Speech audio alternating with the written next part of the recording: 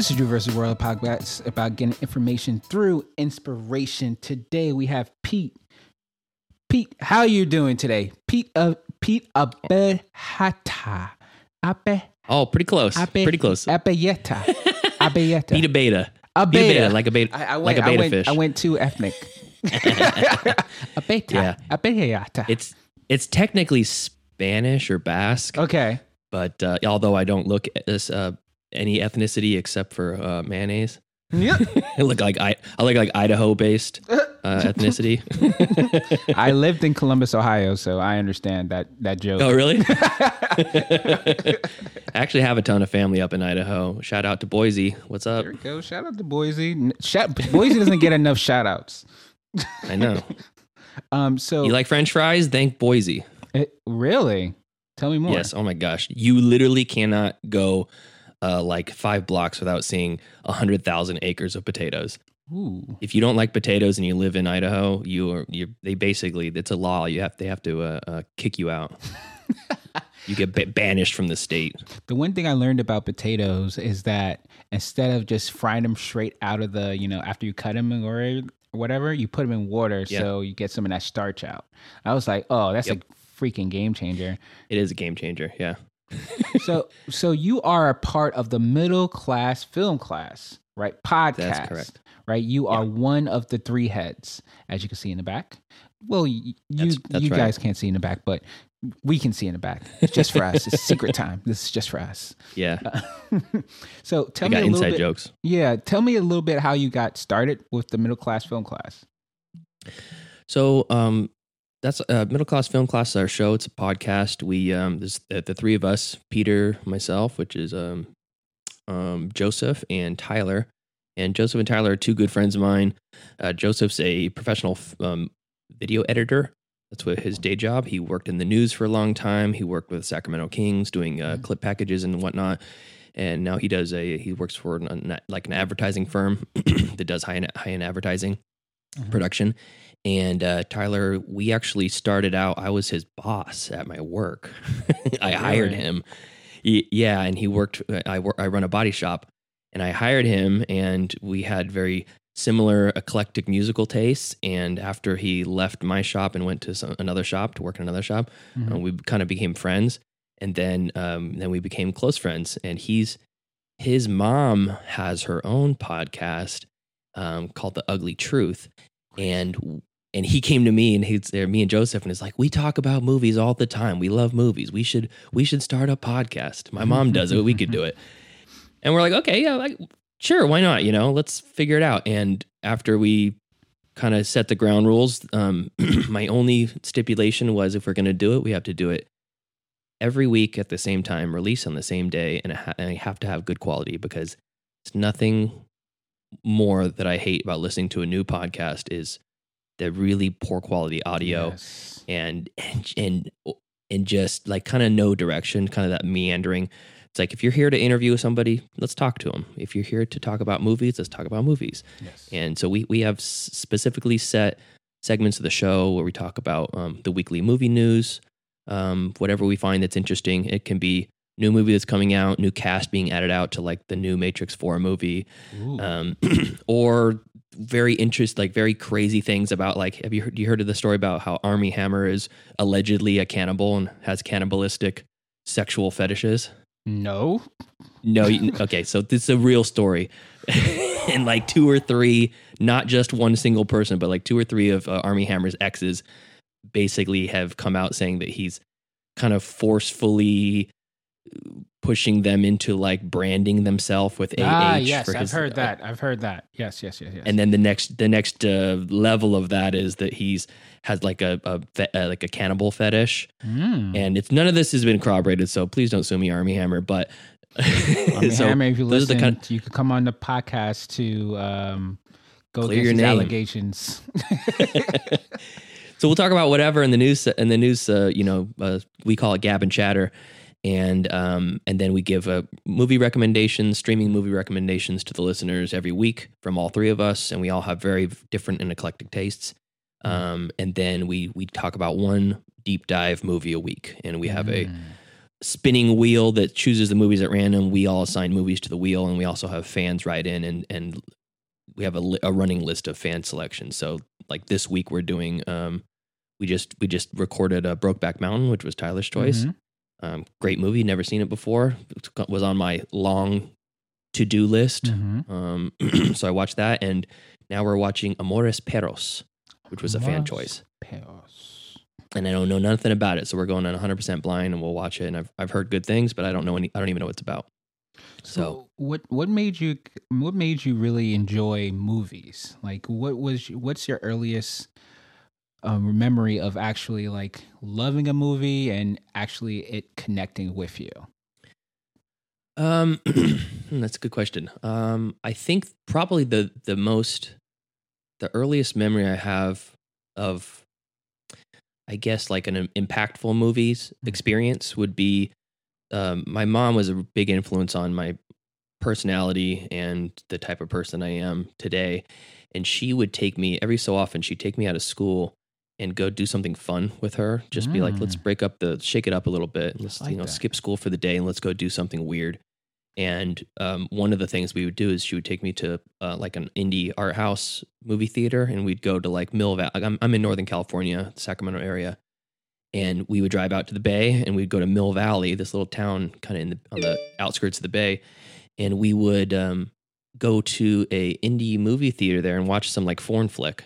And it would be like something simple like Bend It Like Beckham was not playing anywhere at the time. And I didn't know anything about that or soccer or care about it. But it was like, that's interesting. Or go see like Ponette, little French movie. Yes. Great, super cute little girl, heartbreaking movie. And she would encourage us to do those sort of things. And I'm like, well, movies don't have to be just Dumb and Dumber or, Flubber, whatever. Great movie, though. Great movie. Yeah. No, I love Dumb and Dumber. Dumb and Dumber's a perennial classic. I was talking more about Flubber, not Dumber. Oh, Flubber. That's funny. But yeah, that was like that was probably the earliest memory as far as like trying to expand my horizons and do something different. But nowadays, the thing that I really love about movies is twofold. There's two big things I love about it. Number one, I'm in modern day America. A lot of the push and a lot of the pressure that you get as a man in America is to suppress your emotions. Don't cry. Don't show weakness. Don't do this. Be a man. Blah blah blah.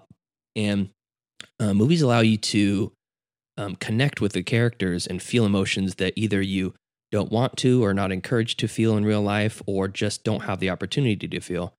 And some of those are like scary things, like watching The Witch or Hereditary. And it's like riding a roller coaster. You don't want to put your life in danger, but you want this controlled danger, this controlled fear. And you feel a range of emotions. And a lot of times that's just being sad and allowing yourself to be sad. And that feels good sometimes, So I really love that part of it, experiencing emotions that you may not experience in your real life. And the other part is that when you have a character that you really love, and you can go back and rewatch it, because I'm a rewatcher. Yeah, have you seen Whiplash?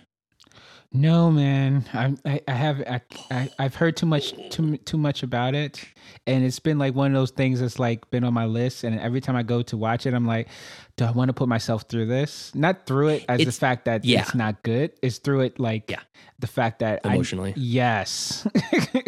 Yes. Well, I have to say that don't let that fear overtake you. The movie is fantastic on its own. It's not like Foxcatcher, where the character is like physically gonna kill somebody, and it's not like an abusive. I mean, it is an abusive story, but it's such a fantastic movie. I've seen that movie probably 10, 15 times. It's like on rotation at my house, and but those characters of whatever movie it is are like old friends that you haven't seen in a while, and you want to connect with those people, and it's always the same. You're always going to get the same performance, and you're always going to get that same thing. Now, you may change over the years, but when you go back and rewatch a movie that you haven't seen in 10 years, that you thought, oh gosh, I love Andy Dufresne from The Shawshank Redemption. what a like stoic, like just kind of a rock character. And you rewatch it as you get older, and the character stays the same. And it's like seeing a friend from high school that you're like, man, as soon as we see each other, man, it's just like old times. You sit down, you could play Tony Hawk Pro Skater 2, just like old times, and it's like transporting you back into your childhood, man. So I love that about movies, and you can watch them over and over again, and you get the same result, and it pulls something out of you. So that's kind of how I approach it, and it's good to just shut your mind off sometimes and watch Extraction. And it's funny. Netflix movie. It's funny that you say that though, because Extraction I actually liked it. It was pretty like badass. But I did too. It was exactly what I wanted. Yeah, exactly what you say. But I am the type of person. So I have a bunch of movies that I love to watch, but I'm not a big rewatcher. But I love to watch new things, like obscure, like random, like you ever seen Mother? Oh yeah, love Darren Aronofsky's Mother. Yes, the Mother. Yeah, a crazy, insane movie that has Kristen Wiig in it for some reason. I was like, who paid you? I know, where'd she come from? I know. I loved it. I thought it was amazing. But stuff like that I've always been interested in, because I always, to your point and to your mother's point, to like shake it up a little bit, change. We was talking a little bit about, changing the monotony of things and not being the same person you were the next day. And I always like to watch, but people in my life are like pretty much, hey, let's watch these UPN shows like Moesha and things like that. And I'm not knocking them for it, right? But sure, I'm like, hey, let's watch these other things. And then similar to your mom, my mom she's a curator she loves, and I have no idea what her fascination with English community, like English, like as far as like London, the UK. Like I've seen so many English movies and about the Queen and about Peaky Blinders, mostly period stuff or like newer stuff, like Peaky Blinders. I don't know if you've seen oh man, I forgot that it's the longest running soap opera of all time. I know what you're talking about, but I can't remember. I don't know the name. It's like Coronation Street. Oh, so I've seen Coronation Street since I was probably like 9, right? So I've been like indoctrinated into this English culture, which is outside of Brooklyn, New York, where I live in. So I'm talking about, I'm going to school having this like English side of me, and I can't really explain it, but I'm always love to be into different things. So I love that you say that about your mom, that she was, and I hope that parents do that more often, is that, hey, you go to school for 5 days of the week, once a month, just, try something different and just spread out the horizon of knowledge of your child so that they're able to see so much more than what's in their current bubble. Because the kids probably at your school, they weren't going to those indie art films places. And if they were, they weren't talking about it at school. No. And it's like, even just watching a movie with subtitles at home, that was encouraged, it's like, we're going to watch this, Amelie, Amelie, fantastic movie, really, really good. Fun fact, the guy that directed Amelie ended up directing Alien Resurrection. Really weird. So I found that out with, shout out to Force 5. He brought us together. But what's up, Jason? Exactly. That's the comment. That's our Kevin Bacon moment. 2 degrees of Kevin Bacon right here. But I found that out while I was doing my research for that Aliens episode. I was like, what? It's crazy how those connect at all. I'm like, what is happening here? I know. And Ron Perlman's got a little bit of a connection too, because that same director, I couldn't tell you his name, but he directed a crazy movie called City of Lost Children before Amelie. And City of Lost Children is another French movie. The director's French, and Ron Perlman learned French just for the movie. Really? And I thought for the longest time, he just was French, because I've seen him speak French in a couple interviews, or at least basic conversational French. And apparently he just learned it for City of Lost Children, and then never for nothing ever again. You're talking about way more impressive than gaining 40 pounds for a role, you know? So he's Hellboy, Ron Perlman. Yes. Okay. Yes, okay. that Ron Perlman. Yes. Also, the leader of the vampire hunting group in Blade 2. Blade 2. Yeah. He's always been interesting to me. You know, he's not a beautiful man whatsoever, but he's always had some amazing roles that I'm always interested in. So I definitely will be checking out that movie for sure. I always like Ron Perlman. It's a trip. Are you familiar with any Terry Gilliam movies? No, not off the top of my head. Brazil is probably one of the more famous ones. Nope. Terry Gilliam was one of the Monty Python guys, and he went on to he directed a lot of their stuff. Probably The Meaning of Life, I would imagine. I'm not sure for a fact, but he's got a very specific, eclectic, crazy, psychopathic vision. 12 Monkeys is one of his. Ooh, okay. 12 Monkeys. You have me on. There we go. Yeah. It's got that crazy like zoom in, zoom out sort of. Yeah. Mm-hmm. Yeah. Okay. Mm-hmm. And the City of Lost Children is like Gaspar Noé crossed with Terry Gilliam. Like it's really dark and depressing, but the visuals are very specific to that. Ooh, I gotta watch that. I gotta get into his movies. I love me a dark. Watch Whiplash first. Damn. Okay. Watch Whiplash first. That's my homework. So good. That's my homework for today. I gotta watch Whiplash. You'll never think of the Peanut M&M ever the same way again because J.K. Simmons voices the Peanut M&M too. I love the Peanut M&M. The yellow M&M. Oh God. So quick question for you. Can you go a little bit into your background? You sent me a message in Instagram that was very like, oh man, this is huge. You said you was married at 23, divorced at 24, and then had to change your life around after that. Yeah, kind of.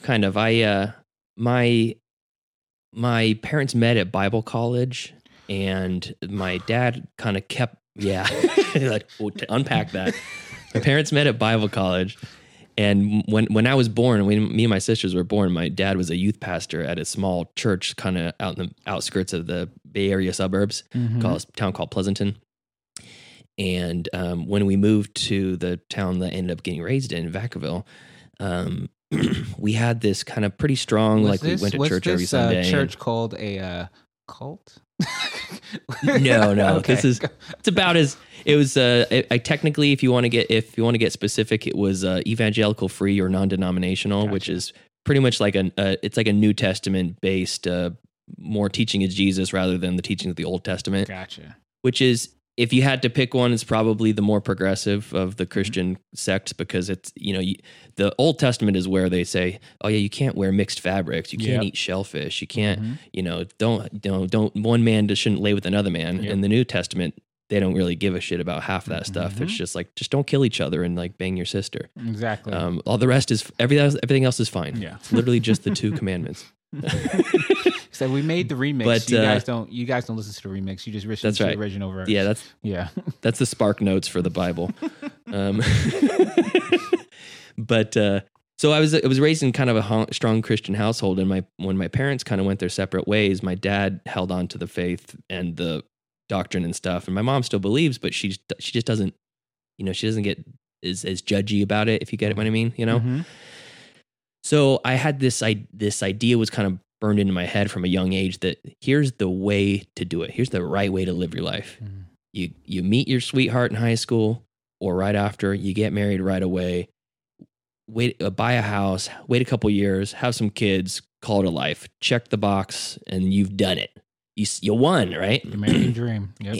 American dream. Yeah, exactly. And I got up to the point right before the having kids part, and I married my high school sweetheart. We bought a house a year after we got married, like in October of 2007, right before the financial collapse. And I bought this house for $340,000, and then after a year it was worth $180,000. Oh. And I was like, okay, that's fine. I'll live there until the value goes back up or whatever. And then things didn't work out between her and I. She had a change of heart and she took off, and I was left with a mortgage making $10 an hour for a $300,000 mortgage. So I just mailed my keys to the bank and said, I can't do this anymore. I left the house in good shape. Sorry about this. And walked away from it. So by the time we got married yeah, it's basically like when most people, when they get foreclosed on a house, they'll live into it as long as they can until someone like physically comes and takes them out. And at the time, I personally knew people that were living in their house mortgage free for like 5 years until finally the bank's like, listen, let me refinance for you. I know you haven't paid us in 5 years, but here, let me cut the price of your house value in half because it is at half now. We're going to cut your payments down. Just please start paying us. And they go, okay. And all is forgiven. I didn't think that well. And plus I was living in a city that I moved to a city I didn't particularly care for. So I just said, I can't make the payments. Here you go. Here's my keys. One's on the counter. The other one is in the envelope. And I walked away and I started renting rooms with friends and stuff and kind of started my life over. Wow. But all that happened from age, I was technically just had barely turned 19 a month prior when I got married. And from 19 until 23 was when the marriage was together. And then before I was age of 24, I'd foreclosed on the house. So I kind of did the right thing, quote unquote, in the eyes of my upbringing or whatever. And it was kind of a shit show. And I realized very quickly, I grew up very quickly then and realized that you can do what supposedly the right thing is and still kind of fuck things up. You know what I mean? So it was, and that really opened my eyes to a lot. I was very idealistic and childish, for lack of a better phrase. And I woke up after that and I kind of had to start my life over. The only thing that didn't change really for me was I've been in auto body my whole life. I've been working on cars my whole life. And I still was doing what I was doing, but I was just a little bit more, hardened. Yes. A little more jaded. It's interesting that you say that you was kind of like idealistic, because with from you telling me about your parents and, your mom taking you out of school and, allowing you to see these different types of movies, which probably have like a wide swath of different ideals and different ways of doing things. It's interesting that you kind of got indoctrinated into that. So I have to ask the question that probably is on everybody's mind. Did you have sex before you got married? Or was that a no? Oh, yeah. Okay. No, Okay. I was a bad kid in that regard. Okay. And it was, part of it, and this is maybe a little bit of a lesson for the parents out there, because I don't have any kids. My love of my life, Brianna, she's in the other room right now. We've been together for almost 5 years. We don't ever plan on having children. But one of the things that I thought was strange looking back on my youth from my adult perspective was that I kind of was encouraged from a young age to be like, oh, that girl's cute. You should go talk to that girl. I'm like, I'm 7 years old. Do I need to be doing this right now? I have army men to play with. I've got a busy schedule full of Battletoads on Sega Genesis. Ooh, man, Battletoads. Shout out to Battletoads. Yeah, that's right, Battletoads. But so yeah, I kind of was pushed towards like girls were on my radar at a young age, if that makes sense. And once I got my first like real girlfriend, things moved pretty quickly. Yeah. And I had sex way before I should have as a young man. And then with my what ended up being my wife, my girlfriend at the time in high school, we did, but there was a huge guilt over both of us. Like this crushing guilt. And it's like people talk about Catholic guilt. I wasn't Catholic, but it translates, Yeah. There's a big, that Venn diagram is very big middle section where the guilt is.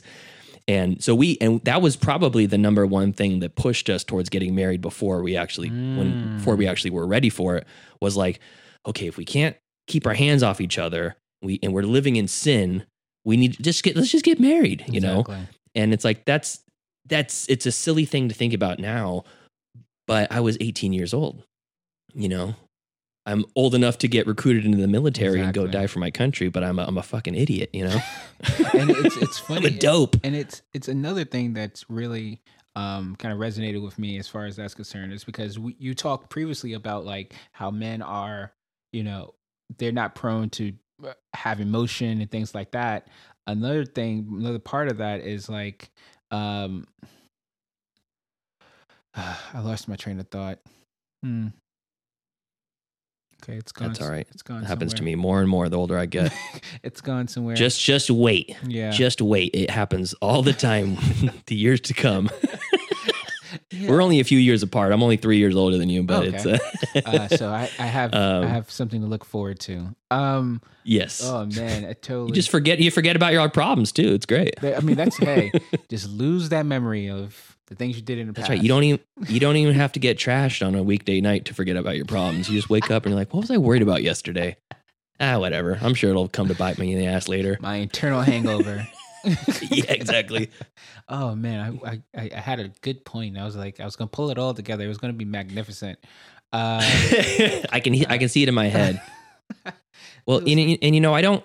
It's not like I dislike feeling emotions and being vulnerable and stuff. Like I like it. You know, it's good. It feels good. Oh, okay. I found it. have you ever I found it. Okay. Okay. I'm sorry. I was gonna say it. Yeah. No. It's good. It I pulls was feeling together it. the emotion. They always tell that men can be emotional, and then they push us to the part of like, I don't know, as a kid, if you ever seen like little boys, they're like, oh, that girl's checking you out. The little kids, like babies, they'd be like, oh, that little girl's Yes. checking you out, and I'm like, Yeah. stop sexualizing that little boy, okay? Let him be a little boy. He doesn't even know how to wipe his own ass yet. Give him a couple seconds. I know. Ooh, is that your girlfriend? Like, I don't know what that is. no, exactly. Like, I don't know. I threw a mud pie at her yesterday. She didn't scream. Yeah. So now I think we're cool now. Yeah, so we're gonna get married. We're setting a date. We put a deposit down on a winery out in the country. It's great. Yeah, I'm in that right now, bro. So you're touching my heartstrings. Oh yeah. You said your fiance. I think she can hear us. Oh, okay. Well, congratulations, dude. That's good for you. But I love it. whatever, man. What are you gonna do? What are you gonna do? You know. That's funny. I guess I'm getting old. I'm like fuck it now. Yeah. No, she is the love of my life. If she hears this, I love you, babe. But yeah. So as far as that's concerned, as far as moving on and things like that, how did that inhibit you from your next relationships? Or, you know, you said you're going to kind of like couch surfing, room surfing with your friends. What was like your first relationship out of that kind of like, you lose having an ex-wife and having, you know, a loss of a home as well? Yeah, it's funny because a lot of people who like I'm friends with now don't know any of that about me. Like they're like, really? I'll just in passing, I'll tell a story. Oh yeah, when I was on my honeymoon and we did this, I got to let this baby sea turtle free into the ocean. They're like, wait a second, honeymoon? You're not married? I'm like, yeah, I know. I've lived a separate life before this, you know. And at 25, I meet new people. I'm like, oh hey, what's up? My name's Pete, and this and that, and like, oh yeah, this and this, blah blah blah blah blah. I know them for years. They don't hear any about that because, you know, why am I talking about my ex-wife? And only years later when we're drunk and partying or whatever and say something about, oh yeah, financial collapse, that really took the shit out of me. My credit's just barely coming back from my foreclosure. I'm like, when did you get a foreclosure? I met you like last year and you're just like renting a room with this guy. So I seriously contemplated moving back home. Mm-hmm. I had like no money and no whatever. I just had a good job, but that was about it. So, I had some friends that I was close with from, I went to like a junior college for auto body basics before I went into the actual trade. I just spent like a couple of semesters getting comfortable with it. And I rented some rooms with one of my buddies, Brian. We call him Slim. And we ended up living together at multiple different houses, moved here, bigger house, smaller house, downsize, roommates come and go. Lived in a house with a couple of Craigslist roommates for a while. That was interesting.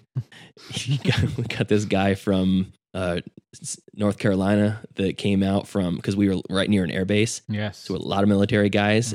And this guy who drove out from North Carolina, sight unseen, mailed the deposit to the landlord that we were cool with.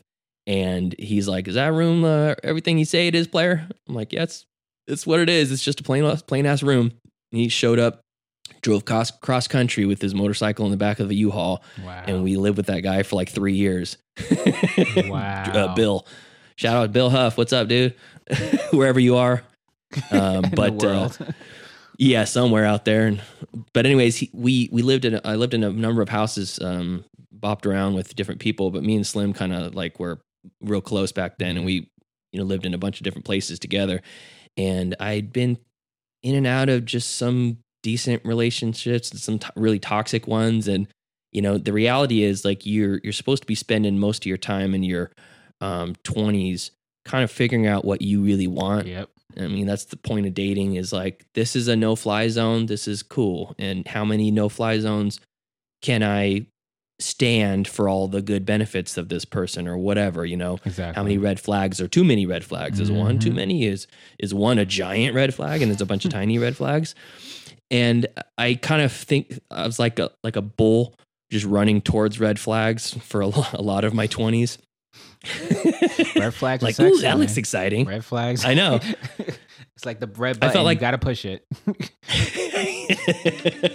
Is that a Ren and Stimpy reference? Yes, it is. God, I hope so. The shiny candy-like button.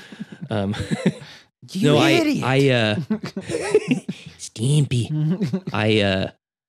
I felt like the beginning of the first Hobbit movie, this not the Lord of the Rings, the one, but when Bilbo Baggins gets approached by Gandalf and he's like, I'm going on an adventure.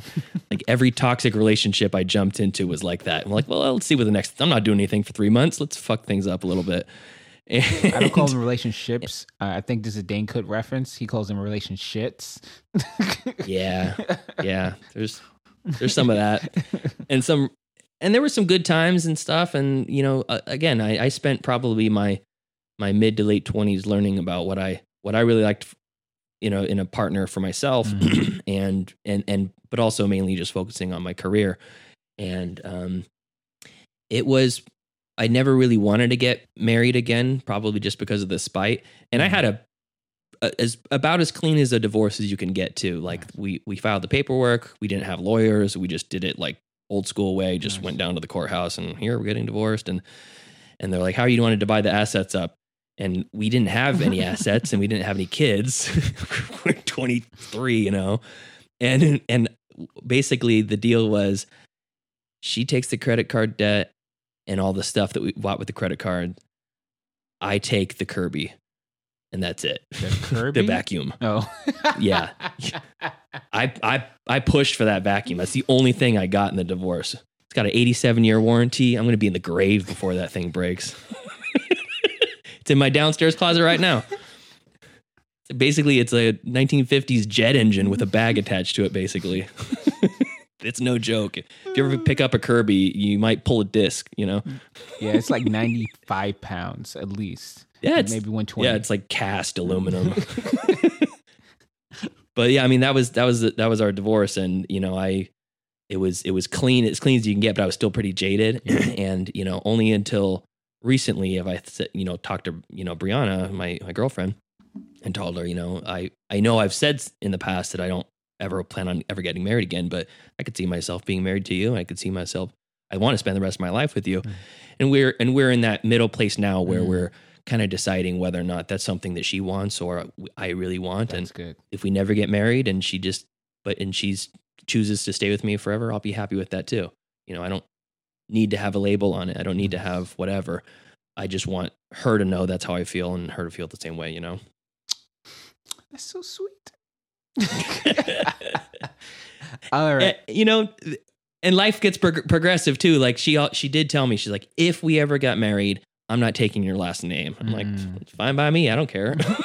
If you could be whoever you want to be, you can change your last name to something else, So apparently, drop it completely. Just be one person name, like Cher. I was going to say, I heard that you could just change your name during that time. I'm like, hey, I'm going for the gusto. I'm adding like 6 names. Like, screw six names. They're all to be biblical. Yeah. Zechariah, Nebuchadnezzar, Rashak, Meshach, and Abednego. Mm-hmm. I have no idea who those people are, but I know the reference you're talking about because it's from there you go, an important book, I guess. But yeah, the book. But I'm going to thank you for sharing that. I'm going to like move us into what I like to call shots fired. Oh shit! And what shots fired? Hey, they got Pookie. I was always wanted to hit Ray Ray. I wanted to always get one of those like a drive by, like poop poop, and then.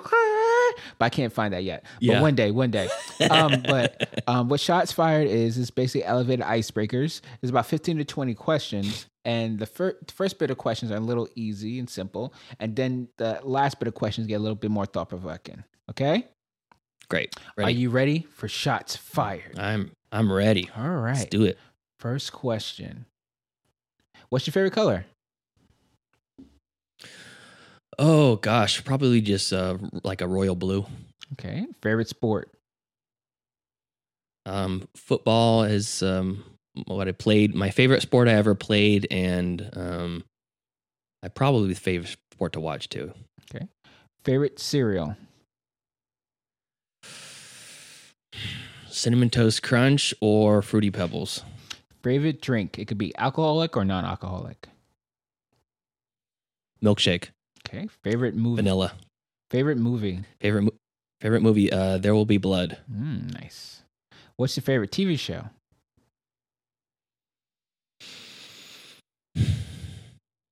The first season of True Detective. Nice. So good. And Jesus. What is a movie that you hate to love? That's a good one. Hate to love. Guilty pleasure. Like my guilty pleasure movie? Mm-hmm. I don't know if I have any of those. I don't feel shame about the movies that I like. That's fine. Even too. if they go against the grain. What's your favorite type of music? I like to hear things that I haven't heard before. So like Death Grips was a local Sacramento band that when I heard them, I'm like, there's nothing I've ever heard like this before. Let's listen to them forever. And then I burn myself out on it until I find a new genre. Death Grips. I gotta listen to that. Death Grips. Favorite artist. It doesn't have to be a musical artist. It's anybody's whose art brings emotion to you. Oh, that's an easy one for me. Daryl Hollenbeck. He's a automotive painter. Look up. He has a paint studio based out of Danville, California, Northern California. Here, it's called Vintage Color Studio, and the paint jobs that he does on classic cars they're very simple. A lot of times, they're not like crazy graphics and stuff, but they're one of the best, highest quality paint jobs you can get. And there's one specific car. It's a light blue 1950 Ford Squire. I think it's a Squire or a Safari wagon, station wagon that is baby blue with blue squares, rounded squares paneled around the entire thing. That is about as perfect of a paint job as you can get, and it's gorgeous. Every time I see it, I stare at it for hours. I gotta look him up for sure. So good.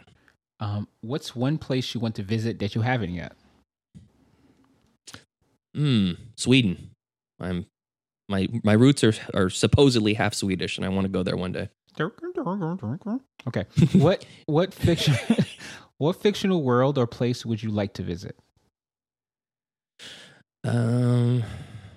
I'd probably like to spend at least a year or 10 in Hobbiton, in the Shire, in Lord of the Rings. Okay. They seem like they got a pretty chill life. Who is your celebrity crush? John Stamos. Okay.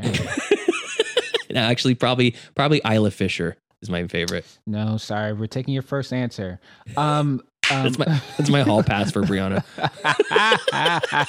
let me John watch. Stamos or Anderson Cooper. Just let me watch. I know. Silver Fox, Anderson Cooper. If you had to be handcuffed to someone for a month, who would it be? You can't say John Stamos. You can or cannot? Cannot. Okay. Handcuffed to someone for a month. Gordon Ramsay. Okay. Because I could eat everything he eats. Ooh, that'd be fun. Apparently he's like the nicest dude in the world. I love it. I love his insults. They're so creative. Give me your head. Give me your head. Look. I know.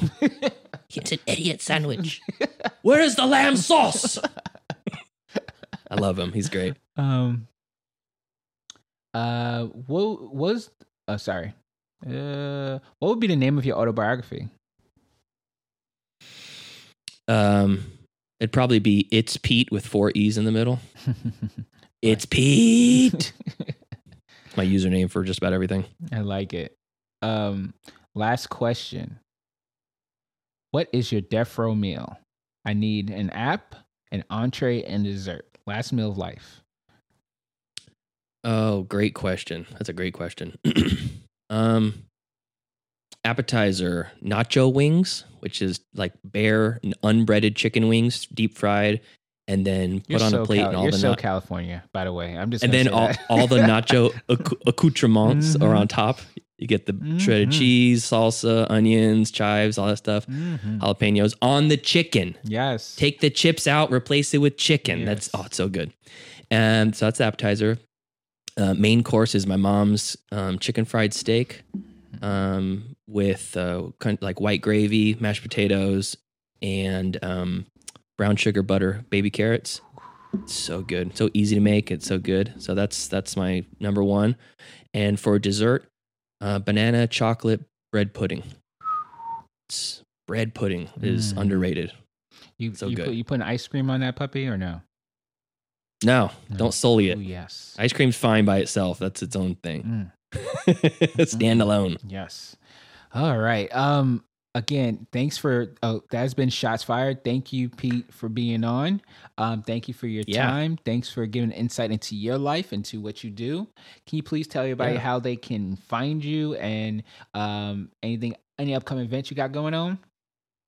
Yeah, I appreciate having me on the show. It's been a lot of fun, and I like your show a lot because you give a voice to a lot of people that you're like. I listened to the one about the sales ninja. Oh yeah. And it's like people are like, oh, you're a salesman. That's interesting conversation. Maybe not, but the guy's got a lot to say, and people have interesting stories and a lot to say in their own. Everyone wants to star their own show, so I really dig it. In that the concept of the show. Thank you. As far as me, find us on Middle Class Film Class. It's really a lot of fun. It's very funny. We try to keep it as light and funny as possible, and we don't really hold back. The content, we don't censor ourselves. Sometimes we might say some regrettable things, but it's all in fun, but it's released every Wednesday, like clockwork. We're on episode 96. I think this releases the day after tomorrow is the 7th of July, and that's episode 96. You haven't missed an episode or a Wednesday release ever since. And we do a thing called film class field trips. Yep. Where we go to the theater and then we watch a new release and tell you whether or not it's worth your time to watch it or not. And during COVID, it was Netflix releases and HBO releases, but we're going back to the theaters very soon for Dune and The Green Knight and some of the bigger upcoming movies. So you can figure out if it's worth $20 to go out for the night. But the other cool thing about our show, which I just want to pimp out a little bit, is that when you listen to the show week after week, we have a lot of running gags and callbacks to older episodes, and it kind of rewards a continuous listen. And we love talking to the listeners. So we've probably had 6 or 8 different listeners call in and talk to us about their movie selections and whatever else. And I've had my mom come on the show a couple times. We've had you ever heard of a movie called The Greasy Strangler? I've heard of it. I've never seen it. It's a tough watch. It's very grindhouse, low budget, and it's like Tim and Eric on crack. Really, I love the concept of that already. Let's do it. Yes, but the Greasy Strangler, the actor that plays the Greasy Strangler, Michael St. Michaels, we got him call on the show and do an interview with us, and we pulled a couple of sound drops from him because in the movie, he calls everybody a bullshit artist. Bullshit artist. And so we got him to say it over the phone, and it's good times. So, but yeah, it's Middle Class Film Class. Go to iTunes, Spotify, literally anywhere you can find your podcast, and give us a follow and a listen, and write in and tell us what you want us to watch or what you're watching. It's a good time. Awesome. So the last thing we do here on Drew vs. the World is say our catchphrase. And our catchphrase is love, peace, and chicken grease. So whenever you're ready, hit us with the catchphrase. This is Drew versus the World. Love, peace, and chicken grease, everybody. And this has been another episode of Drew versus the World.